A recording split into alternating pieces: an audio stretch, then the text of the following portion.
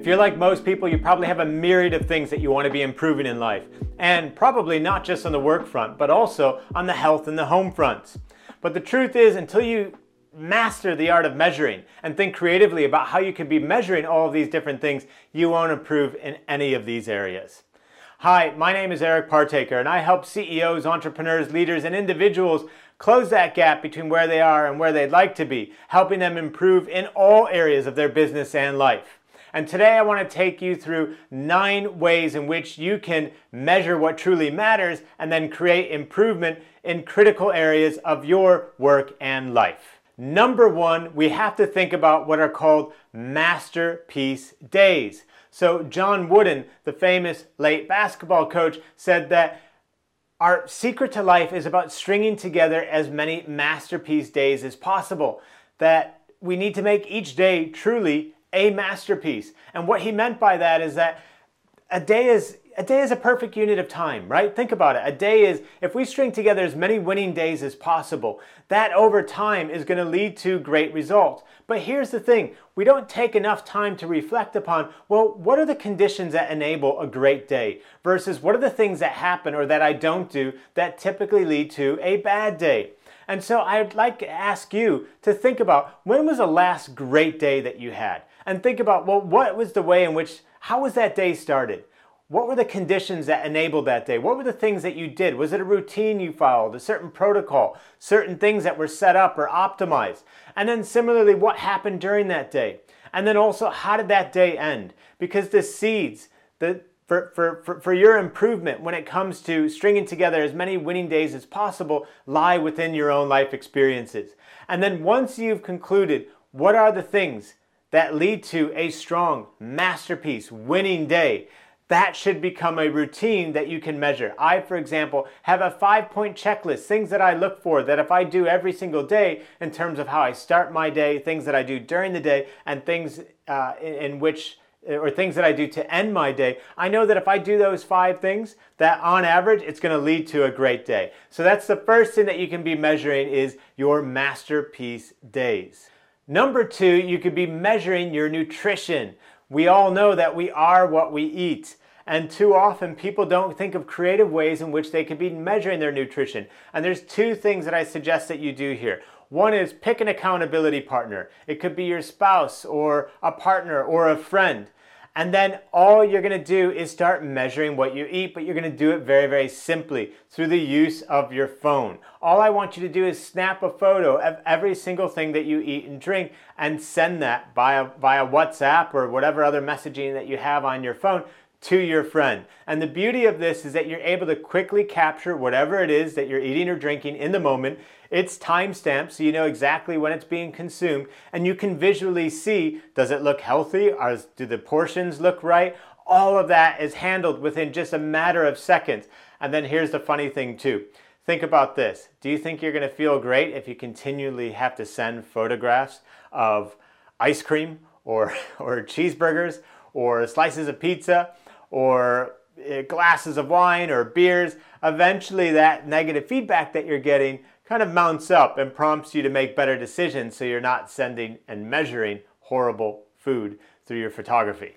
Number 3, you could be measuring your sleep. Now, you could go all out on this and you could buy a fancy Oura ring, which will cost you, a couple of $100s. There's other devices out there as well through your phone that track sleep. The simplest thing that I do is I just track, am I getting 8 hours of sleep or not? I have that actually as one of my masterpiece day routine items that I track. And it's actually the first thing on that list is, did I get 8 hours of sleep or not? I have it in a Google sheet and I just simply tick the box if I've done 8 hours of sleep or not. So that's another simple thing that you can be tracking on a daily basis. You'll be surprised how few times you actually get a full 8 hours of sleep once you start tracking your sleep time and your wake up time.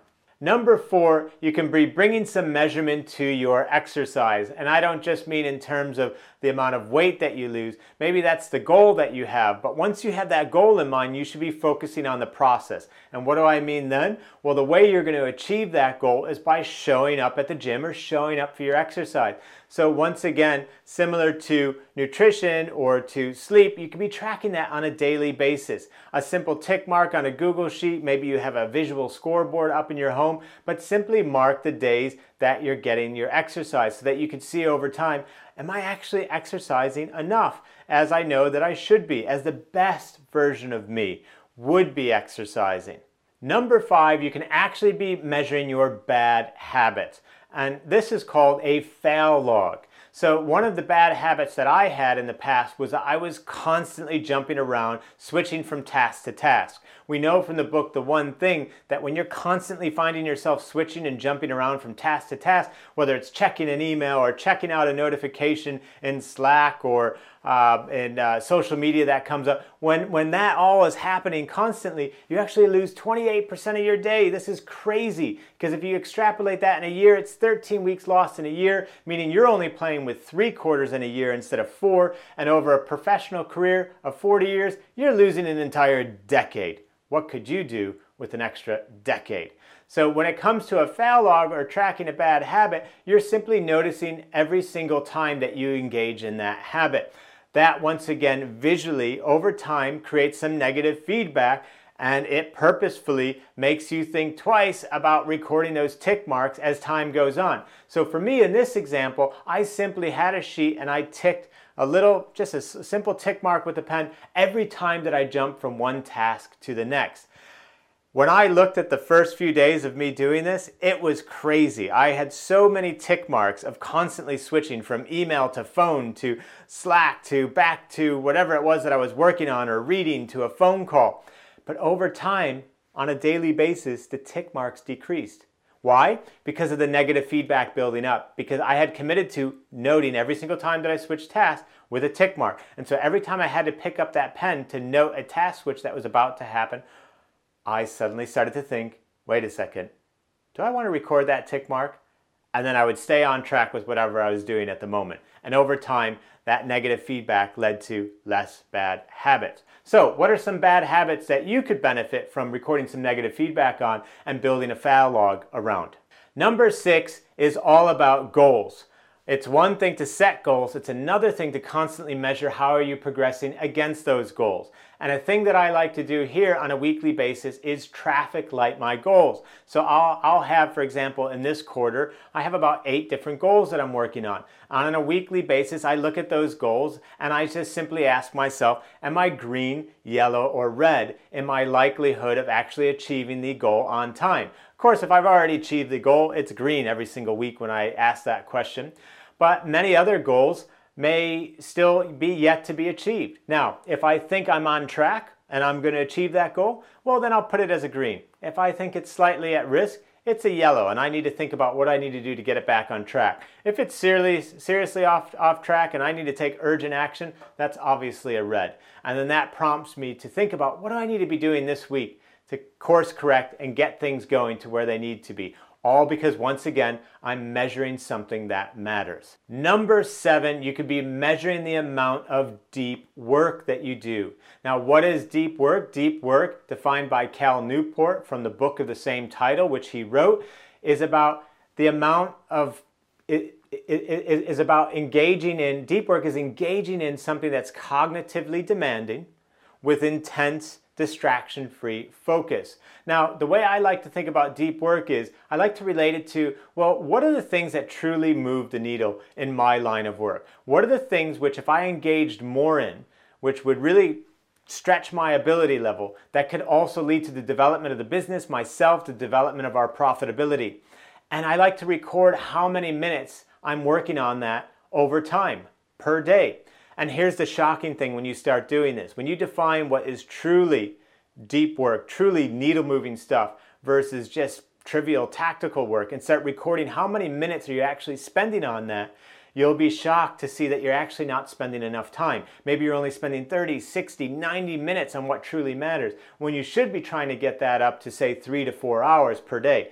How do you do that? Well, first by shining a spotlight of awareness on it by measuring it to see where you are. But then secondly, thinking about how do you design your week and who could you be delegating work to or bringing in to help you to be offloading some of the things that you shouldn't be doing so you can focus more of the time on the stuff that you should be doing. Number 8, I like to track on a daily basis wins and learns. So wins are things that have gone well. I like to note them. It makes me feel good. We should all be trying to make ourselves feel good. And then learns are things that I could have done better, things that need a bit of work. And I like to capture those too because it helps me constantly improve, continuous evolvement. And number 9, I encourage you to try tracking acts of kindness. You'll be amazed what happens to your generosity, to your empathy, to your compassion, to your willingness to seek out and help others when on a daily basis you're trying to track your acts of kindness, when you're trying to say hit at least 3, 4, or 5 in a day. Now, you don't have to be doing all 9 of these things, but my point with today's message is simply to get you to realize that if you are trying to close that gap between where you are and where you'd like to be, not just on the work front, but also on the health and the home front or the relationship front, if you really want to reach that next level, then what gets measured gets done. And don't think about measurement just in the work context. You can be bringing measurement creatively to all aspects of your life and really hitting that next level. And if you've enjoyed this and if you'd like to hear more insights like this that relate to topics on peak performance, then head over to my website at ericpartaker.com where you can subscribe to my weekly newsletter. Thank you.